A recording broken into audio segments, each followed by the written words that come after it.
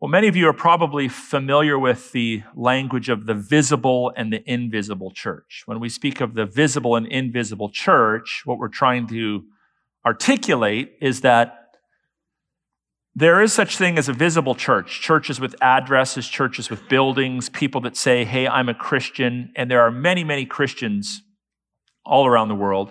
And then there's the invisible church. That means that those within those churches that are truly born again, that are truly followers of Christ, we acknowledge that sometimes people come to church or they're part of a visible church, but they're not necessarily true bona fide Christians. And it's hard for us to determine who's the real deal or not because we don't judge the heart. Only the Lord knows your heart. But when we speak of the visible church, so just that which we can see, acknowledging that not everyone in the visible church is part of the invisible church. But if we're just speaking of the visible church, of the 195 countries on planet Earth, 194 of them have churches with addresses. The only country on earth, unless this has changed very recently, that doesn't have a church with an address is the country of Saudi Arabia. But even there, Christians live. Now, when we think about those staggering statistics, that the Church of Jesus Christ, at least in its visible expression, has found its way into every single country on earth and is visibly present in 194, like basically 99.6% of the countries on earth have a church, you got to ask yourself the question, like, how did that happen? 2,000 years ago, the church was just a small collection of ragtag disciples in a context that was not conducive to Christian faith. They were under persecution. What happened to go from a dozen or a couple dozen disciples to a church that literally is now a global, international phenomenon, where people are worshiping Christ, even today, all across the globe? Well, carrying on from chapter 9 in the book of Acts, the human writer Luke emphasizes the global nature of the gospel, that the gospel is an international message of submission and salvation in God. Not only did Jesus commission his disciples in Matthew 28 to go into all the world and preach the gospel, but his Spirit went before his disciples and prepared people's hearts, some of whom had never had an encounter with a bona fide Christian. And then the Spirit of God also pushed Christians out of their comfort zones, pushed them across linguistic boundaries, pushed them across ethnic boundaries, so that the gospel quickly started to spread even beyond the Jews to various Gentiles. Now, if you read the Old Testament, the Old Covenant scriptures maybe is a better way of putting it, the people of God from the time of Abraham onward were primarily the descendants of Abraham, Jews, Israelites. So the vast majority of believers were of Abrahamic descent. Now, every once in a while, Gentiles would see the light. They'd come to faith in the true and living God. We think of women like Rahab the harlot, who was a Gentile that became part of God's covenantal community, or Ruth the Moabitess, or even Uriah the Hittite. These are all people of Gentile origin that came to faith in the true and living God. But mostly, for the most part, the vast majority of Gentiles were considered enemies of God, outside of God's covenantal promises. Well, here we find ourselves in the New Testament, and all of those barriers, those cultural, ethnic, historical barriers start to come crashing down as the gospel arrests Jews at Pentecost and then suddenly starts to leap out across those ethnic barriers, and Gentile people start to come to faith in Jesus Christ. But before that happens, or at least at the beginning of that happening, God first worked in the hearts of Jewish believers to soften them to their historic animosity about Gentiles, to push them out of their comfort zone so that they might bring the gospel to Gentiles. And here we have God changing the heart and mind of a man like Peter. And there's many examples throughout church history of this happening, where people in a particular ethnic group, from a particular background, the Lord softened their heart. They learned a new language, or they traveled to a far-off country, or they started mingling and interacting with people that humanly you might be kind of disinterested in or even repulsed by, and the gospel became a global phenomenon. Now, when God changes our relationships and prepares us for engaging people with the gospel, he often does a work in our own hearts first, because by nature, we discriminate against people. By nature, we have prejudices. By nature, there's people we want to be with, and there's people we don't want to be with. There's groups we enjoy associating with, and there's groups we don't enjoy associating with. So God has to get our hearts in place first. And oftentimes, the way God gets our hearts in place is he changes the rules a little bit. He removes some of the barriers that otherwise perhaps hindered relationships. So in verses 9 to 16, we have this message that God prepares us for gospel ministry, and you're really not going to be successful if you're not prepared by God, because it's not just a human interchange, it's just spiritual interchange, a supernatural interchange. God prepares us for the gospel, and he does so with Peter by changing the rules, literally changing the rules of engagement. Last Sunday, when I was preaching the passage leading up to this, we were introduced very briefly to a centurion, a Roman centurion by the name of Cornelius. Now, the name Cornelius in my ears isn't a bad name. My father-in-law's name is Cornelius. It's not a bad name. But Peter would have heard within that, oh, that's a Gentile name. And then his occupation, oh, he's a Roman soldier. The Romans put Christ to death. He's an army officer. He was in control of 100 men, so he's got a little bit of stature. He wasn't just bottom of the totem pole. Like, there's some responsibility there. And we saw there that God had given Cornelius a dream to send a delegation to summons Simon Peter to his house. Now, over here, what we see now in verse 9 and following is God is also giving a dream to Peter. So he's prepared the Gentile, who's not yet a convert, but is a God-fearer.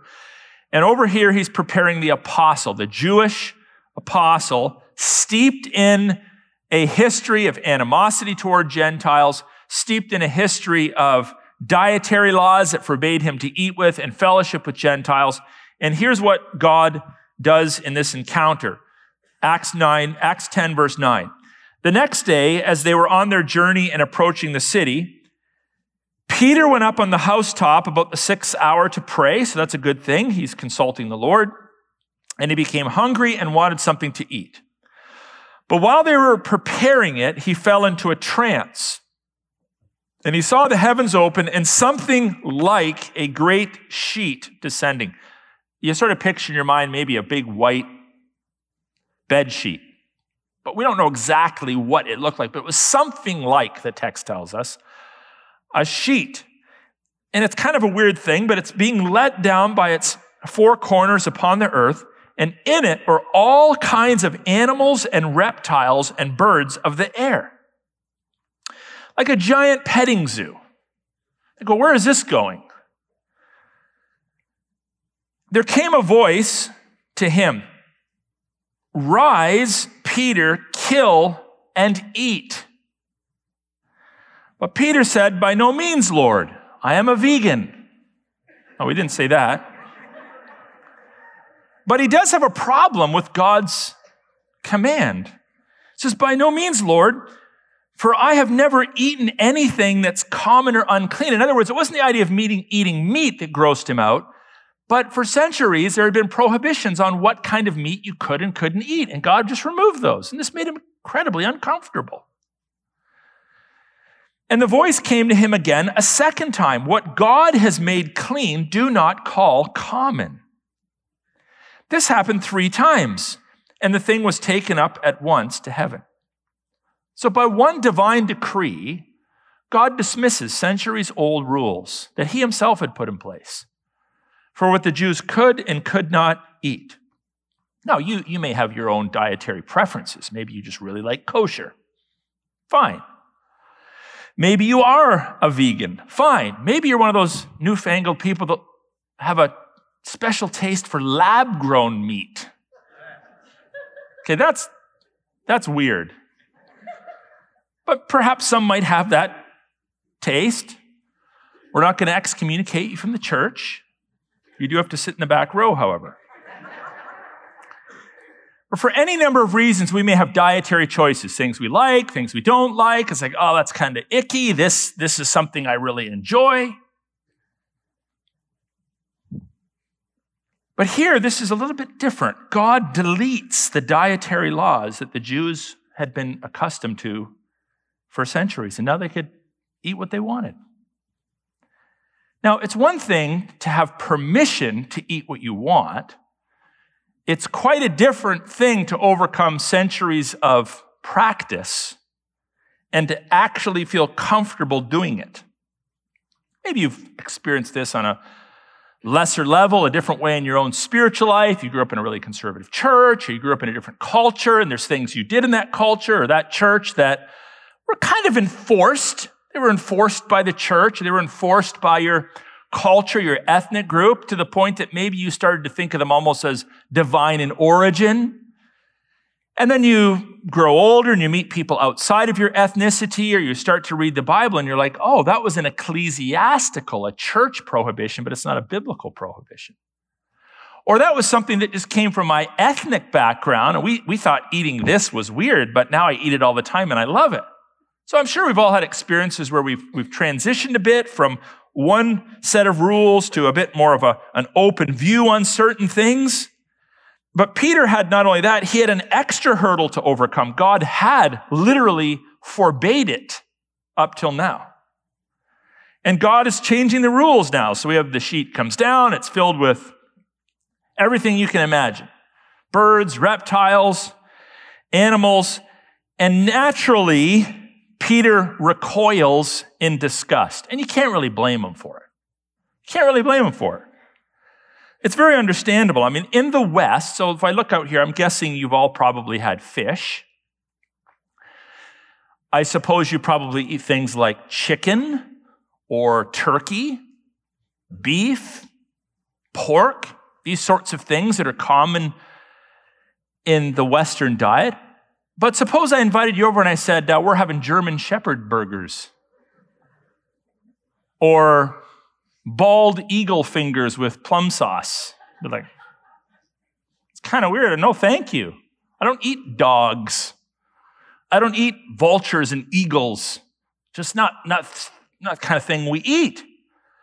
So there's these natural barriers. You can understand it in Peter's position. Now, in Windsor, maybe we're a bit more ethnically diverse, so we're used to sort of sampling different ethnic diets, but you got to put yourself in his shoes. This was a hard command from God. Peter, arise, kill, and eat. And it grossed him out. Now, the question is, why is this in the Bible? Is it just about dietary laws? No. Now, because of this, we can eat bacon, which is not such a bad thing. I don't want to limit its quantities. But we can eat bacon. We have the book of Galatians, which backs that up. But why is this in the Bible? Why does God remove these dietary laws after thousands of years of having said otherwise? And what does this event have to do with his imminent encounter with a Gentile centurion soldier by the name of Cornelius? What's the tie-in? Well, the key is in the statement that God makes, and he makes it 3 times, we're told in the Bible. What God has made clean, do not call common. In other words, what God has made clean, do not call forbidden. Do not call this gross. Do not call this inappropriate. Do not call this sin. And God says it 3 times because in the Bible, repetition serves to enforce God's emphatic commands to his people. And he's providing a new law here. Now, of course, there was never anything innately immoral, meaning connected to the character of God, about Jewish dietary laws. There are certain laws in the Bible that are innately immoral. Murder, for example, it never has an expiry date to it. It's a command for all of time. You don't murder people. Adultery is always wrong. But some laws were put in place by God for purposes of instruction, for purposes of sanctification, to make a specific point or lesson. And the Jewish dietary laws, I mean, very, very practically, they certainly serve to enforce early health standards, especially in ancient times. I mean, there's that practical aspect to it. It's secondary, but there's a practical aspect to it. God said, hey, pigs, I don't really want you eating pigs. They tend to, we know now, be more likely to have parasites, but you can eat cattle. They eat grass. You can eat doves. They eat seeds. Oh, I don't want you eating vultures. They eat dead things. So there's a certain logic to it, especially in ancient times. But more important than that even is that they were symbols of separation and sanctification. God often puts physical measures in place, which in and of themselves may not be sinful or holy, but they symbolize something important to God. We see this in the dress codes that were placed upon the priests of Israel. They dressed in certain garments and had the ephods, and the tabernacle was designed in a certain way. It was symbolic. The physical object taught you something, told you something, reminded you of something. And the fact that the Jews had different dietary laws reminded them that they were different. They were set apart. They had a different way of worshiping, and they had a different way of eating. And the eating reminded them of God's plan for them to be separate, to be distinct, to be different than the nations around them. Now, in the same way, here's the tie-in, there's nothing innately unclean about being born a Gentile. I mean, after all, Jews and Gentiles all come from the same people, Adam and Eve. We're all from Adam and Eve. But Gentiles were not children of the Abrahamic covenant. And so why are these laws put in place? To separate Jews from Gentiles, but now God has a new plan. And he comes to Peter, who's about to be commissioned to go see a Gentile Roman centurion. And the first thing he does, going from the lesser challenge to the greater challenge, is he changes the dietary laws. You know, sometimes we need to experience change in lesser areas, if you might put it this way, in easier areas, before we're prepped for change in greater areas. And so this was all part of God's plan of helping Peter to overcome some of the stigma, some of the barriers that he naturally would have had in his interaction with Cornelius. Peter had to overcome the stigma of eating geckos, things of that nature, before he was prepared to meet this Gentile. So God works in his heart. Now, the lesson is not complete yet. He's still trying to figure it out, but we now see where this is going. And this prepares for him for a change in relationships. And the gospel does that. It breaks down barriers. It breaks down those ethnic walls. There are some religions in our world today, global religions, that are still limited more or less to a small ethnic group or related ethnic groups.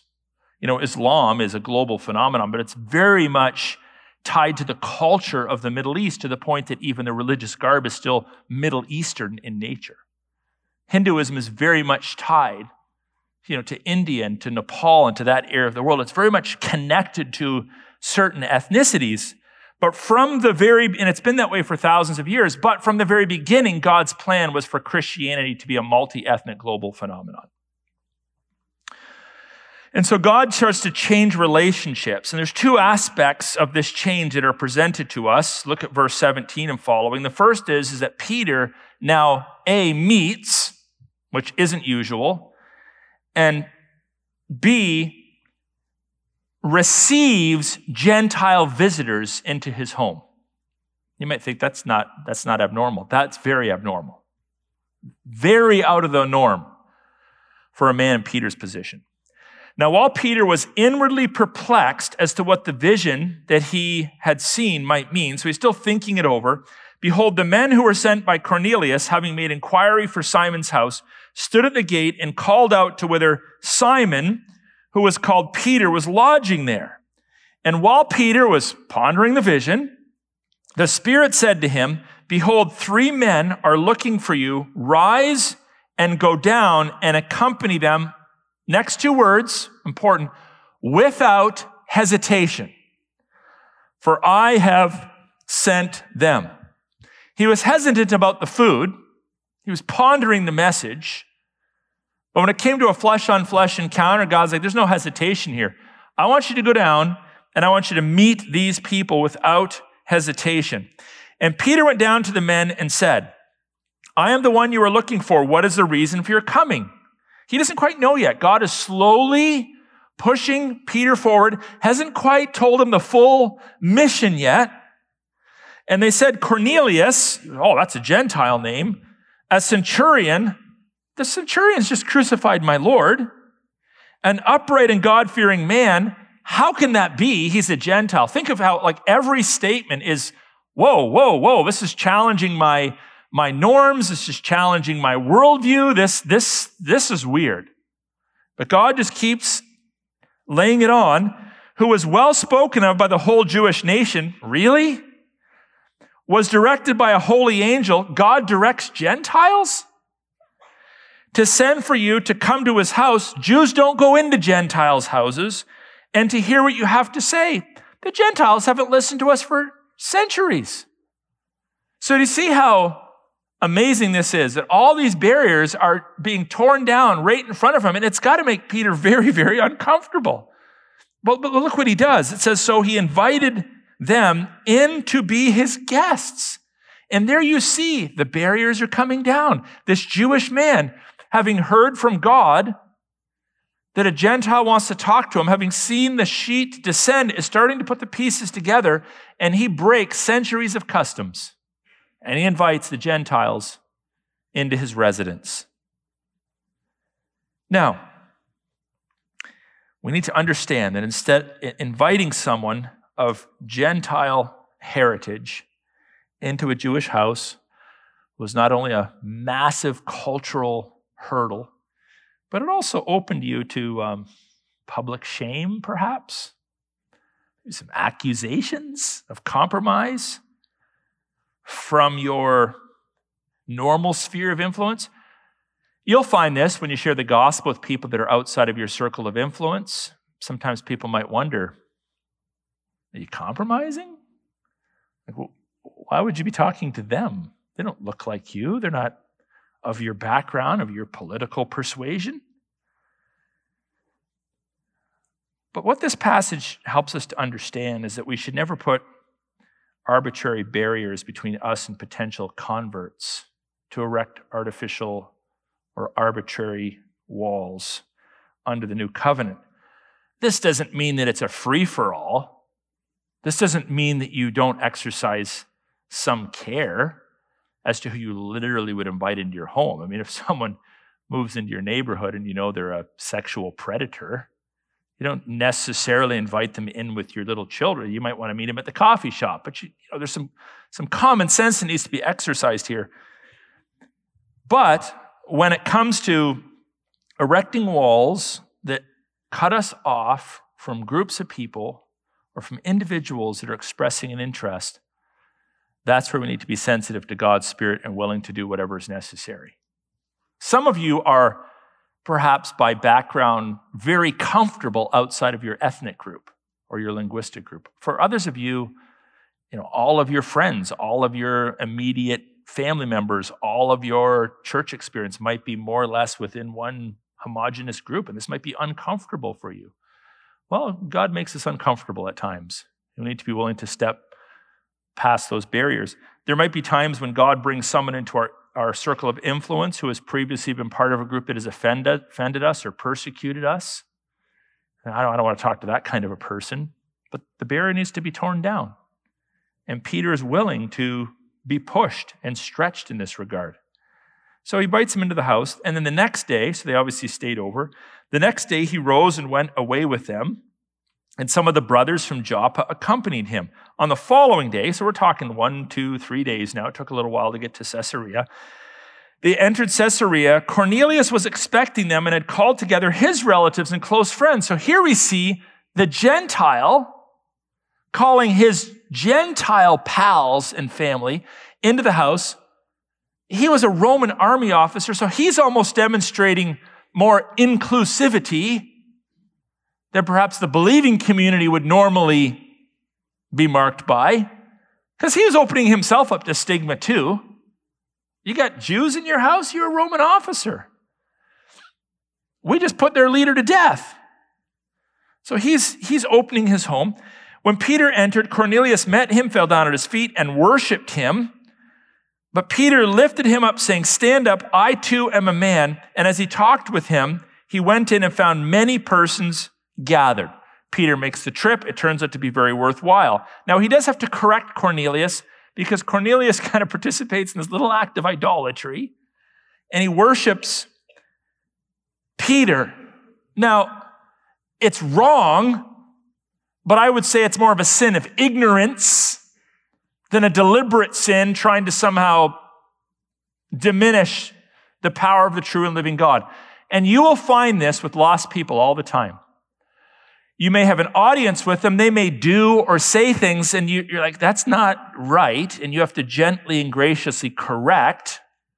And you got to determine, like, are they being deliberately sinful, or is it more of a sin of ignorance? I remember Susie and I invited some Hindu people to our church many years ago. They'd never been in a Christian church.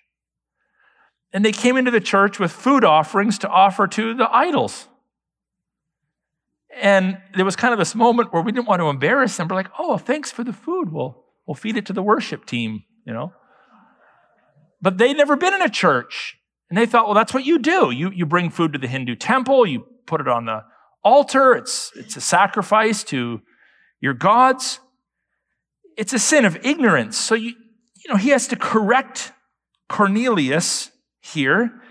But then Peter enters his house, literally steps into his house, which in and of itself is a major step forward for Peter and for the gospel of Jesus Christ. And then Peter explains God's vision for humanity. And he said to them, "You yourselves know how unlawful it is for a Jew to associate with or to visit anyone of another nation, a Gentile. But God has shown me that I should not call any person common or unclean. So when I was sent for you, I came without objection. I asked then why you sent for me." I love the fact that he's super vulnerable and he's real, and he acknowledges his personal discomfort. He acknowledges his cultural discomfort. He acknowledges his historical religious discomfort. And at the same time, declares God's intention for the Gentiles. This is uncomfortable. I never expected to be here, but I came and I'm available. How can I help you? I love that mindset, which is one for us all to aspire after. I also think it's very interesting and maybe even telling that Peter still didn't seem to know fully why he was there. So you look at the sequence of events. He'd been used by God to raise Tabitha from the dead. Remember, he spent time at Simon the tanner's house? A Jewish man that was considered out clean, lived up by the sea because tanneries stunk and it was outside the city. Jews weren't seafaring people. It wasn't a great place to live. But Peter had spent time with him. That pushed him a little bit out of his comfort zone. Then he has the vision that makes him really uncomfortable. Then Gentile visitors. Now he's at a Roman centurion's house. And step by step, God is pushing him forward. You know, God may not always reveal the next step for you when he calls you into a redemptive relationship or a ministry opportunity, but our responsibility is to be faithful today. We may not know what's going to happen tomorrow. God's like, this is what I want you to do today. Here's a vision. This is what I want you to do today. Go answer the door. Once you've answered the door, say this. The next day, get up and travel with them. But he doesn't necessarily know what the next day and the next day and the next day is going to hold. Step by step, we must obey and just see where God leads us. Perhaps if we knew the whole story, the whole assignment, the assignment from beginning to end, it might be a little intimidating, don't you think? I mean, if you're serving in ministry right now and you've been doing it maybe for months or years, You might look back and think, man, there's so much has happened. If I knew from the beginning that's what God was going to put me through, I might have cut and run at the beginning. But step by step, as you are faithful, God has been faithful to you as well. Cornelius is an individual in the text, but what we need to understand is that he also represents a collective people, the Gentiles. So he is, if not the first, he's the second Gentile convert. The only reason why I say that, some people believe that the Ethiopian eunuch, by virtue of the fact that he was studying the Isaiah scroll, might have been Jewish in his background, serving the Queen of Ethiopia. In which case, he would be a Jewish convert. And that's possible, we don't really know. Cornelius is definitely Gentile. So if the Ethiopian eunuch is the first Gentile convert, then Cornelius is the second. Either way, this is a new thing. This is not something that the apostles had witnessed before now. But Cornelius represents a new receptive Gentile population who wants to hear, which is critical to saving faith, who wants to hear God's laws. The nations are now believing in God. Verse 30 and 33, 30 through 33. And Cornelius said, 4 days ago, about this hour, I was praying in my house at the 9th hour, and behold, a man stood before me in bright clothing and said, Cornelius, your prayer has been heard, and your alms have been remembered before God. Send therefore to Joppa and ask for Simon, who is called Peter. He is lodging in the house of Simon, a tanner by the sea. That's repeated. God had actually revealed to Cornelius the place Peter was, the name of the owner, the occupation of the owner. And I think that Cornelius would have known enough about the Jewish faith to say, okay, this makes me a little more comfortable. God is asking me to invite a Jewish man into my house who clearly already has some level of comfort with unclean people. And so he tells Peter that what God had said. So I sent for you at once, and you've been kind enough to come. Now, therefore, we are all here in the presence of God to hear all that you have been commanded by the Lord. When have Gentiles done this before? They're running the other way. God says to Israel, you need to hear. You need to hear. The Bible talks about the gospel going out, the need for us to hear it. Now the Gentiles asking to hear it. Why didn't God just spill the beans and avoid this travel time for Peter? Why didn't God 4 days earlier just give him the whole package? Hey, Cornelius, let me tell you about Jesus. This is what happened. This is the faith you need to exercise. Why did God go through this 4-day extended ordeal to bring a human instrument to share the gospel with Cornelius? Well, brothers and sisters, here's one of the things that we need to believe simultaneously in Scripture. Number one, God is absolutely sovereign over all salvations. He is absolutely sovereign over all salvations. We see, you can like it or dislike it, but we see from the selection of the patriarchs onward, the electing grace of God in the salvation process. You just can't deny it. It's right there. But at the same time, God uses human instruments to accomplish his redemptive purpose. Think about that. He uses human instruments to accomplish his redemptive purposes. The gospel is face-to-face. It's incarnational. It's relational.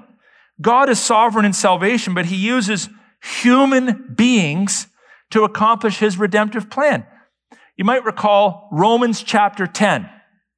Romans chapter 10, here's what it says about preaching and hearing and what God uses to share his plan.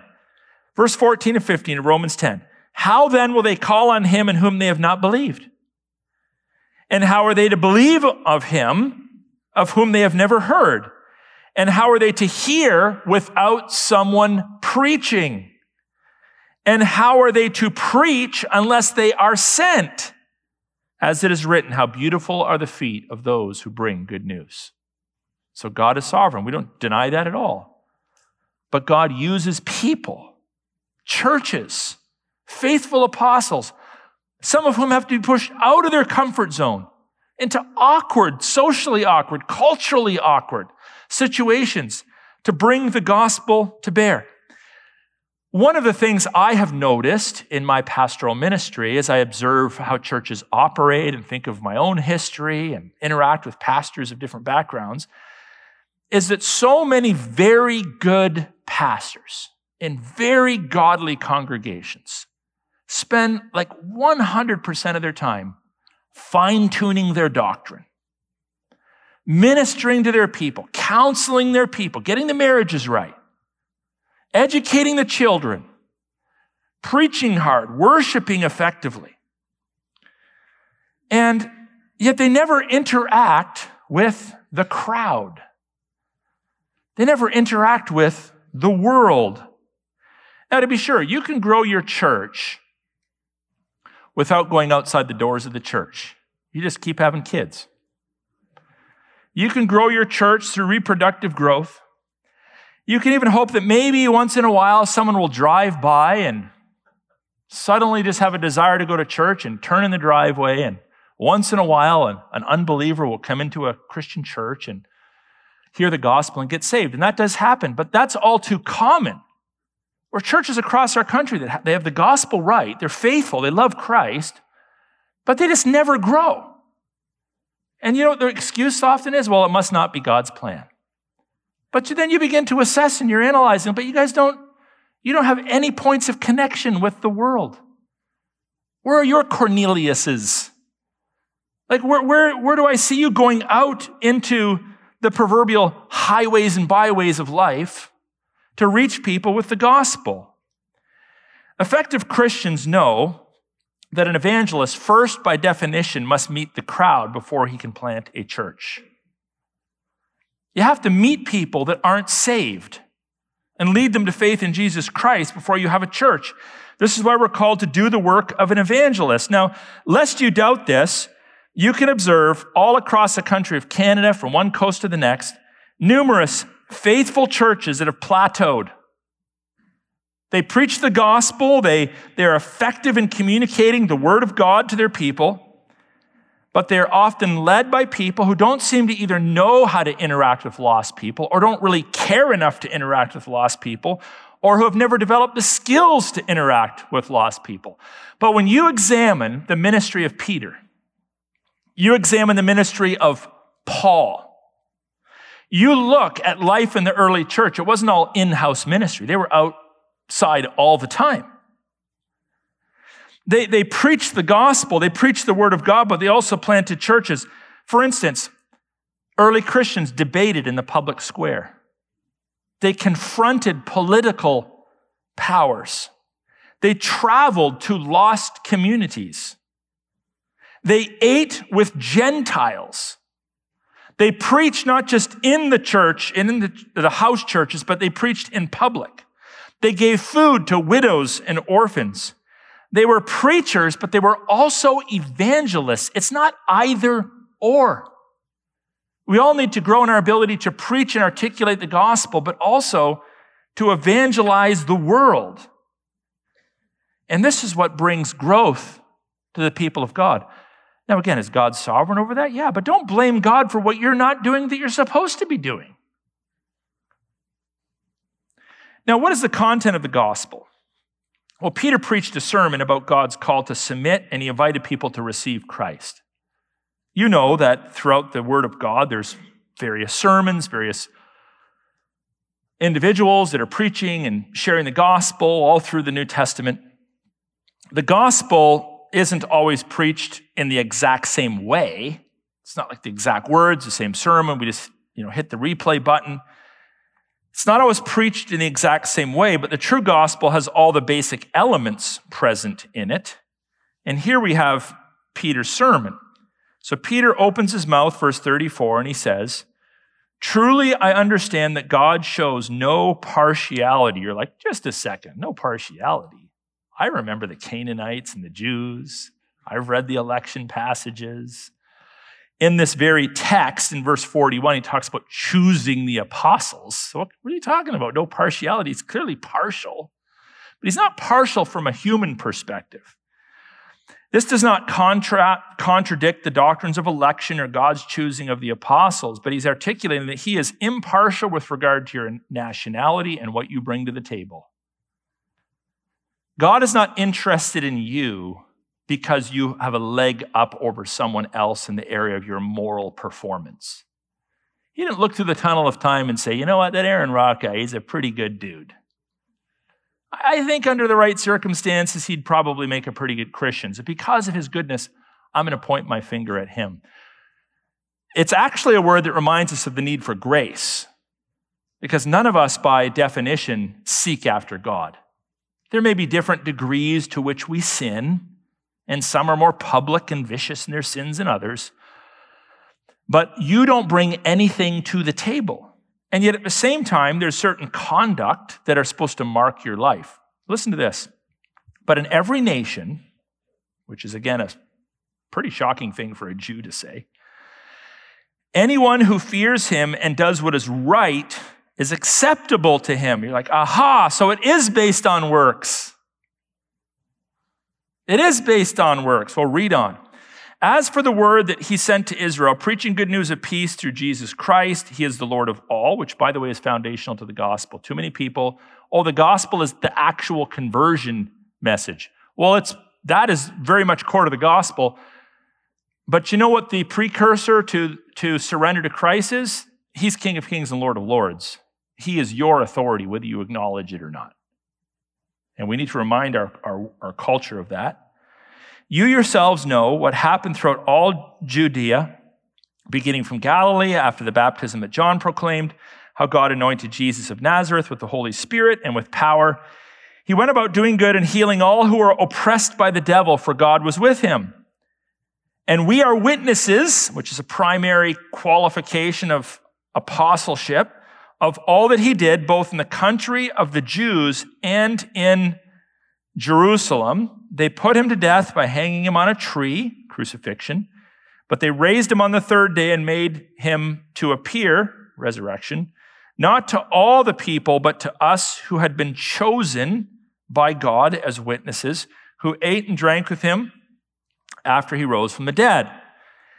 And he commanded us to preach to the people and to testify that he is the one appointed by God to judge the living and the dead.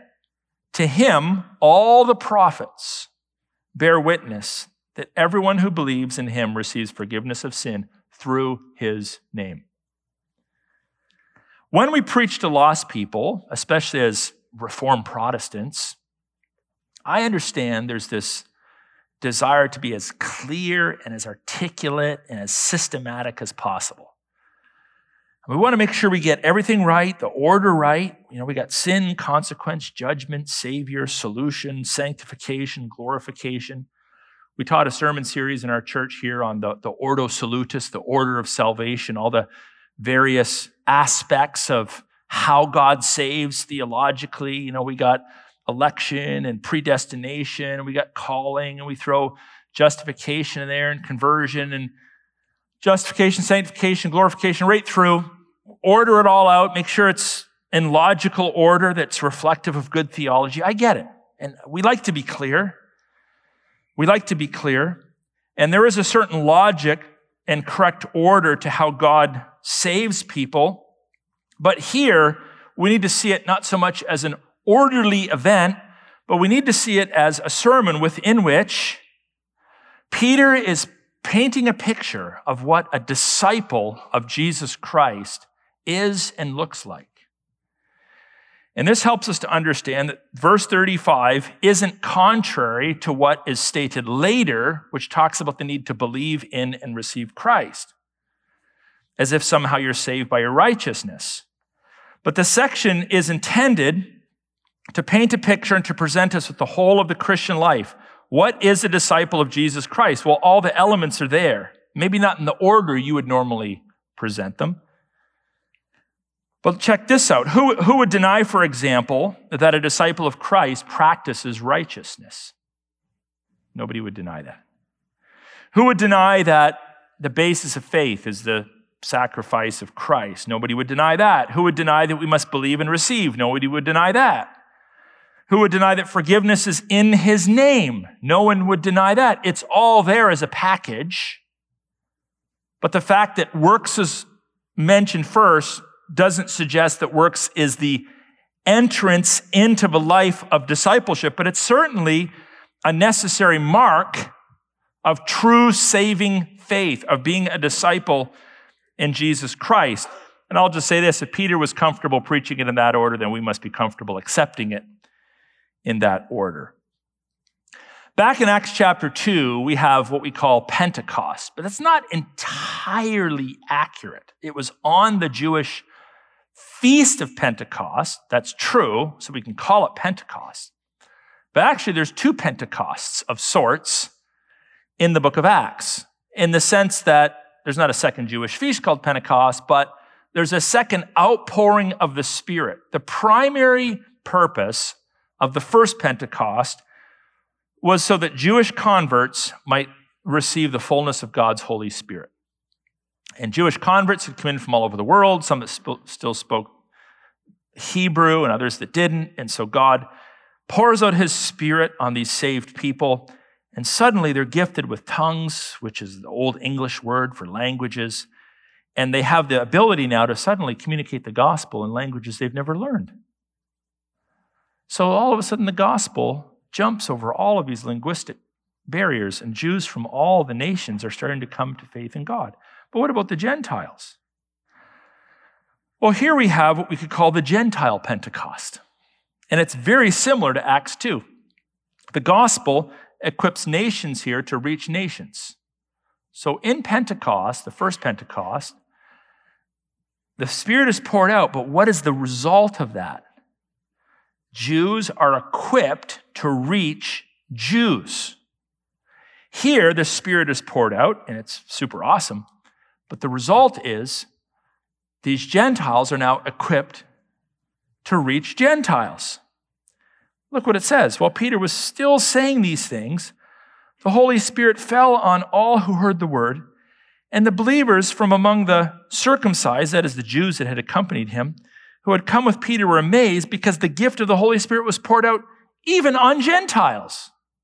So again, the Lord is just breaking down all these barriers that were in their minds, for they were hearing them speaking in tongues and extolling God. And then Peter declares, can anyone withhold water for baptizing these people who have received the Holy Spirit just as we have?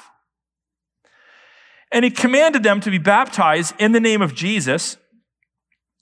Then they asked him to remain for some days. Now, there's a few thoughts here I want to draw out. The first is this.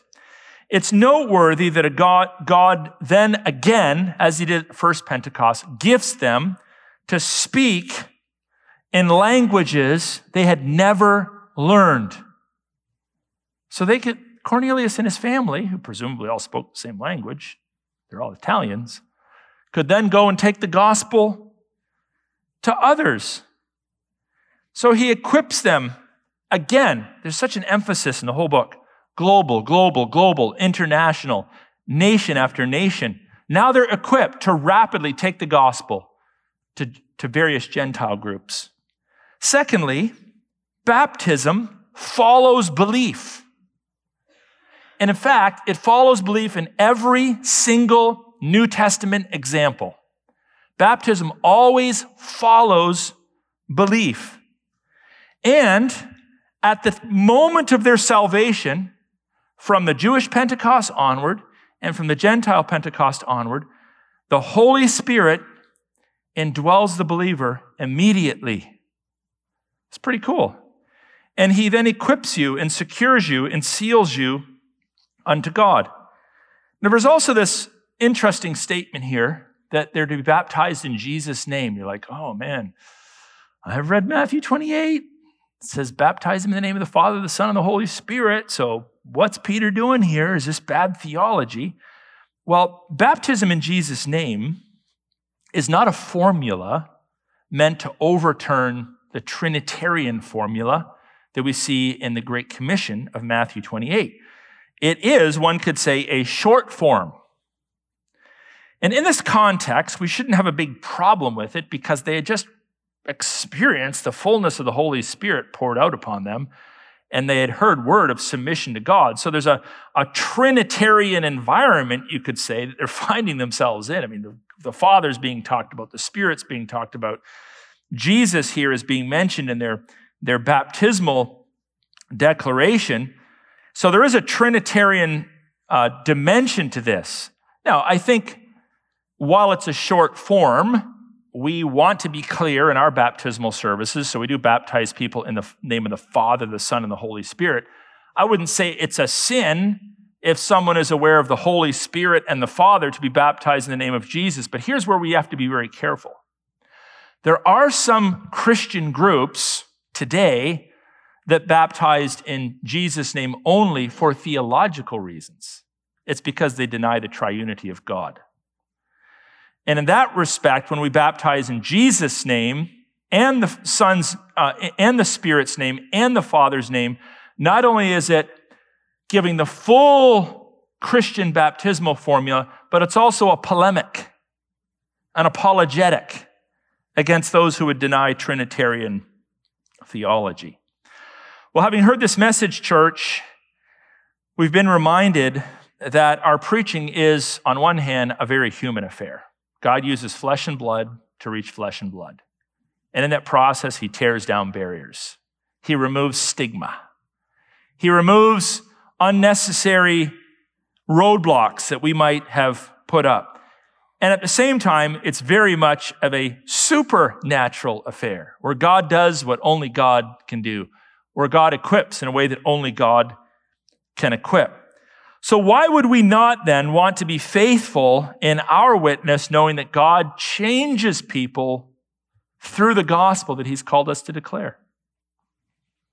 Let me land the plane by saying this. Some of you probably are quite comfortable mingling with and talking with all sorts of people. But most of us probably have a few little barriers and walls that we've erected in our lives. And we may sort of have a classification of people that we show no interest in, and a classification of people that we do show interest in. But if we're going to be salt and light for Christ, especially in a very diverse city like our own, we need to learn to be comfortable ministering outside of our ethnic group and most certainly outside of our church. So think about this. Who are the people that God has placed on your radar that he hasn't placed on mine, or in your circle of influence that he hasn't placed on mine? Maybe some people you work with or you go to school with, or some family members. Is everyone going to be ripe and ready for you? No, some people are going to push you away. But if you keep your antennas up, your ears open, your eyes peeled, the Lord will bring you more people than you can probably possibly handle. And your job is to share the truth with them. And you can admit, this is uncomfortable. I've never talked to a person like you before. But I want to do it because God has called me to. And then just share the gospel of Jesus Christ and allow God to do what only God can do. So let's make that commitment to the glory of God and in keeping with the Great Commission.